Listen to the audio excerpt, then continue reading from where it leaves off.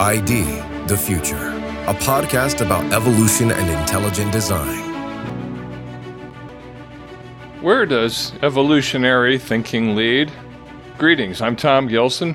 Today on ID the Future, we're sharing some disturbing answers to that question.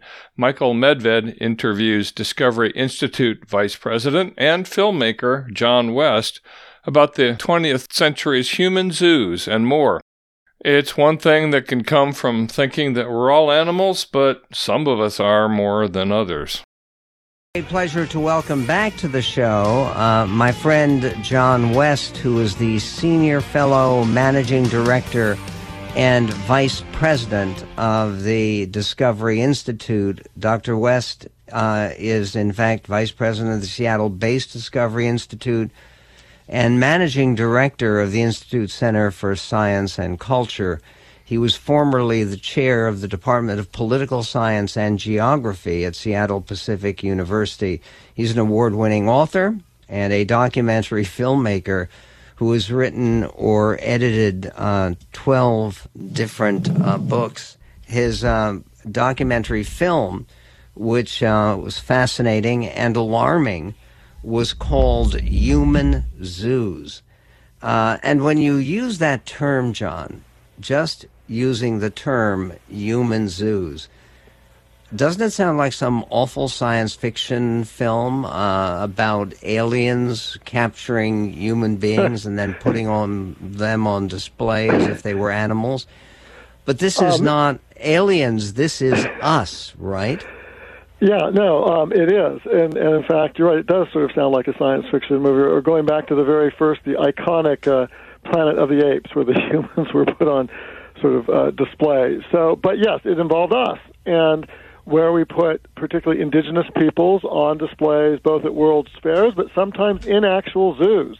In New York City, the Bronx Zoo put on display a young man from Africa, Oda Benga, on display in the ape house, along with right next to an orangutan in a cage, so people could gawk at him and the orangutan. So other times it was in places like, I said, World's Fairs, like the 1904 World's Fair, especially in St. Louis, where they brought in hundreds, if not thousands, of native peoples to be put on display. And some of these were cultural displays, but the way they were done, there were fences around them, the people were stared at and gawked at. I mean, it wasn't just what you think of today as you go to a World's Fair and you have a nice cultural display from another country. It was, they imported people, often not completely with their own permission or will, and then they put them in these displays where they were, forced to live and in enclosures. And so it really was zoo-like. Okay. You are specifically with this issue focusing on one World's Fair in particular, the 1904 World's Fair in St. Louis, Missouri, which was actually convened because it was supposed to be representing the anniversary, the centennial of the Lewis and Clark exposition. And at the World's Fair in St. Louis, they had a particularly large display involving some Filipino tribesmen, and there were hundreds of them, at least according to what they were advertising for people to come and see. Was this all in one large enclosure, and were the people allowed to get out, or they had to stay within the parameters of the zoo enclosures?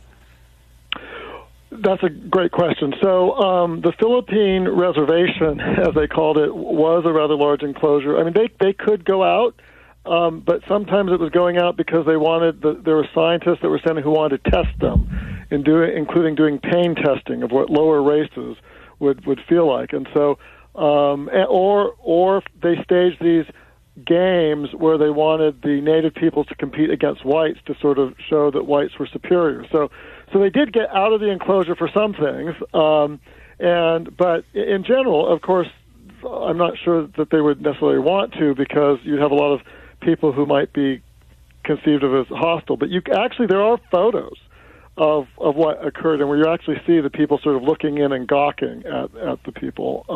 But you're right, the Philippines is in the news because of this series of stories that the Washington Post has been writing about and publishing since about last week. And this has to do with a woman whose brain was stolen and then preserved and displayed and used for research. Her name was Maura? Yeah, Maura. Yes, and this is part of the story. So it's really, in fact, kind of horrific. The Smithsonian had a curator named Al Hrdlicka, and he helped collect all sorts of human specimens, often without permission. I mean, he'd go to native villages and dig up bones without their permission. And so, in fact, the Smithsonian became one of the world's largest repositories of human remains, other than, burial grounds. They had like 30,000 human remains.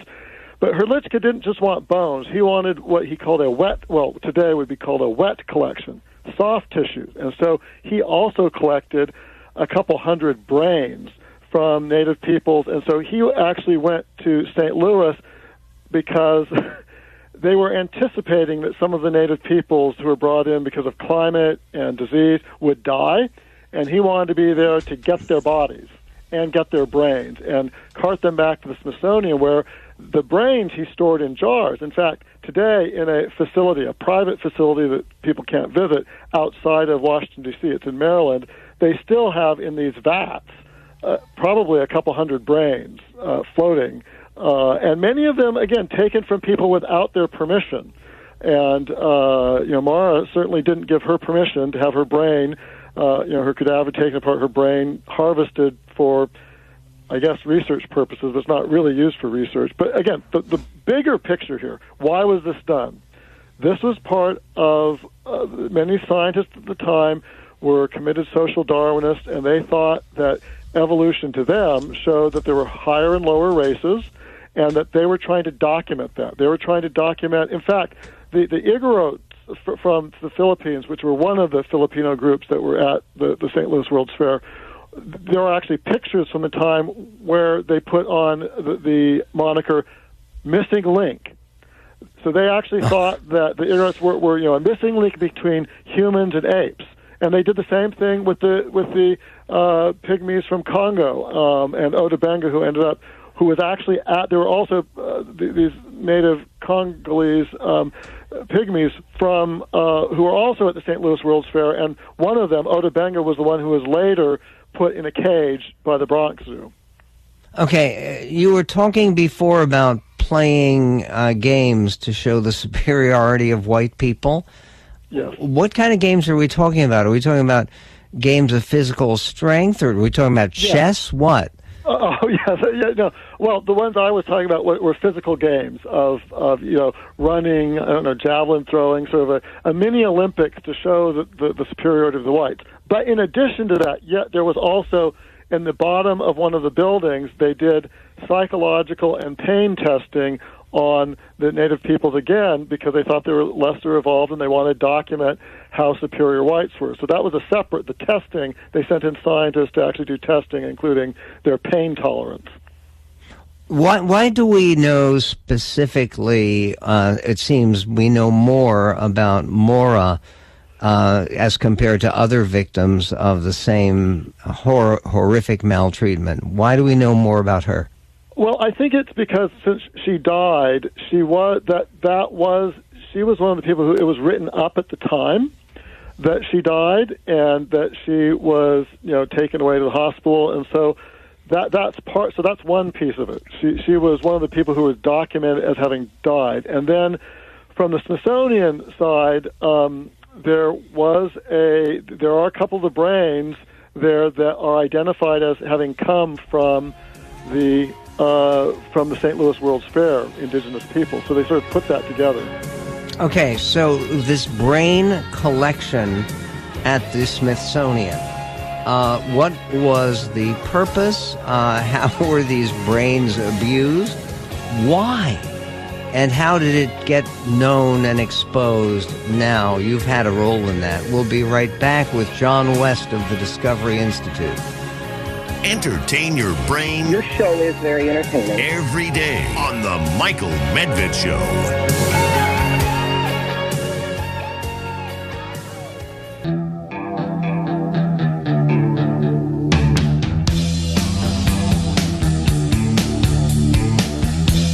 And Dr. John West is the Senior Fellow at the Discovery Institute and Managing Director and Vice President of the Institute. And John, this fascination at the turn of the last century, and by the way, you comment that, yes, it was in St. Louis, and where they had a large human zoo. And this was part of the Bronx Zoo in New York, apparently. It was also in Seattle. The Alaska, Yukon, and Pacific Exposition, didn't they also have a large enclosure with, I believe they described them as Filipino tribesmen? This is back in 1913. The Filipino tribesmen who were supposed to go about their business and virtually naked and be treated like animals right here in the Pacific Northwest. That is exactly true. They did have a large Philippine enclosure display at the Alaska Yukon Exposition. I think it was maybe in 1909, but they currently on the grounds of the University of Washington is where that took place, because of course that's where that exposition took place. Yes, so there were many around the world up until as late as the 1950s. I think in Belgium was sort of, but the heyday was the early 20th century, the teens, even the 20s. Okay, as a medical matter, there are these. How many brains actually were collected by the Smithsonian Institution? I think the best estimate it's around 200 or so. So out of they had 30,000 human remains, but only about a couple hundred brains, and these are primarily collected by this eugenics order who was their curator, Els Hrdlicka, originally born in what's now the Czech Republic, but he was trained here as a doctor and a medical guy, and so he headed their efforts to collect all these both bone specimens but also wet specimens. Okay, this is all so disturbing and weird, but is there any evidence at all that people can, during an autopsy or a situation like that, they can look at the shape of a brain, the physiological characteristics of a brain after the person has passed away, and then associate it with a particular racial background?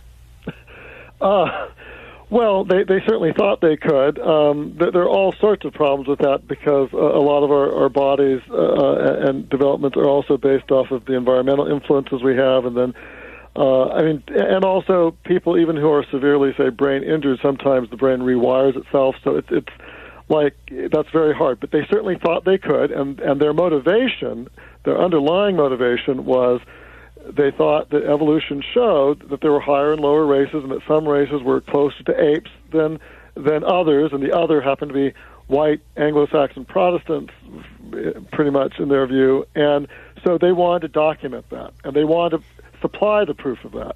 And also, it was a whole underlying thing of just viewing human beings as specimens. Now, I'm not against, obviously, medical research and things like that, but there is something to be said for the older view of humanity that we are both created in the image of God, and that we should have some sort of sense of awe about humans. And so there's a reason that humans, unlike other animals, bury people and bury their dead in ceremonies. And to simply go wholesale without permission and, take away cemeteries of people, and some of the bones came from people that we killed during the wars with the Indians, or in other cases, just without permission. There was another brain case involving Els Hrdlicka, also in New York, where a group of Eskimos were brought down to be sort of studied. And there was a man and his son, and the man died. He got caught cold or something, got sick and died. Okay. Well, rather than when the Eskimos went back, allowing his son to take the remains, his son was a little kid, they staged a fake burial so the son could think that they were burying him, when in fact his dad's body was not in the coffin, because they took his dad's body and stripped it to study the bones and harvested the brain so Els Hrdlicka could write it up. In fact, you can actually go out there and get pictures of this guy's bones and brains and measurements, because this was written up in a scientific journal, unbeknownst to his little child. Now, you've written about this extensively and before, and your film Human Zoos is a remarkable documentary about a really forgotten chapter in our history. This idea that people were profoundly physiologically and intellectually different based upon race, that was an idea that Darwin himself was open to, wasn't he?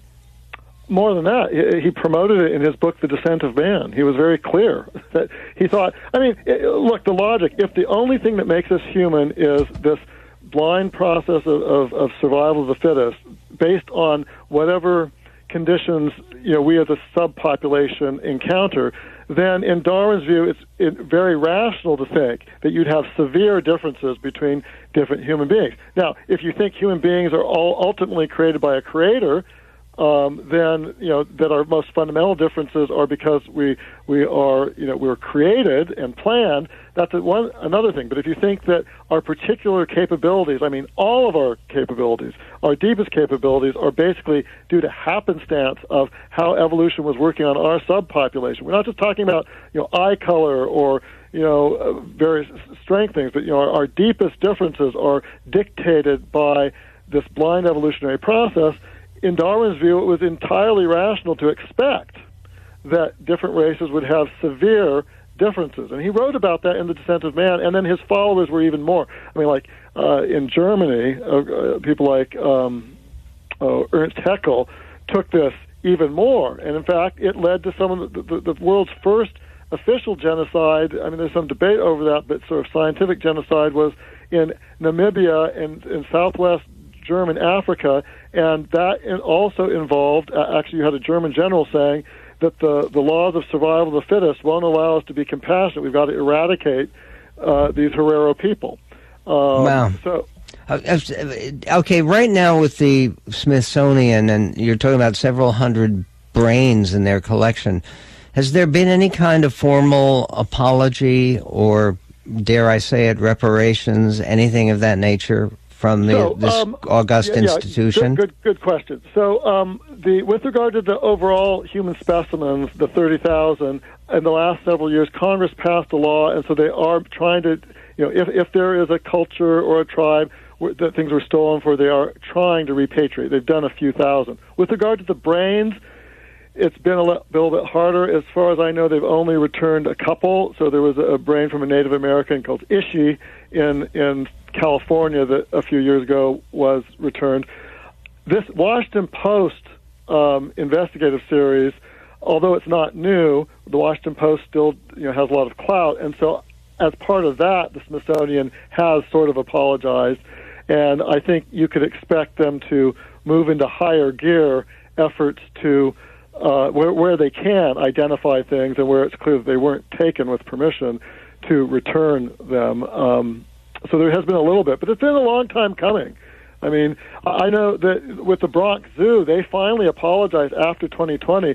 When I did my documentary in 2018, they wouldn't even allow filming on there. We had to get a drone to sort of film over because they not only wouldn't apologize, they wouldn't talk about it, they wouldn't, they did, and they, in their case, they actually put someone in a cage. So about 100,000 New Yorkers could come and gawk to this person next to an orangutan, but after 2020, when the George Floyd and other things happened, things did begin to change somewhat. Yeah. Well, we're still working on a work in progress. You can read some of John West's unforgettable. You may want to forget it, but it's deeply troubling and very moving and very important. It's posted at our website at michaelmedved.com, and also information about his documentary from 2018, Human Zoos, about just how widespread and accepted and honored this process and this exploitation once was. John West, Discovery Institute. Find out more about the work of Discovery Institute. It is precious and important. And you can find that information, again, at michaelmedved.com, right here in this greatest nation on God's green earth. That was Michael Medved on his own Michael Medved Show, interviewing John West of the Discovery Institute on human zoos and more. Stay tuned here at idthefuture.com for more on these important topics. And for ID the Future, I'm Tom Gilson. Thank you for listening. Visit us at idthefuture.com and intelligentdesign.org. This program is copyright Discovery Institute and recorded by its Center for Science and Culture.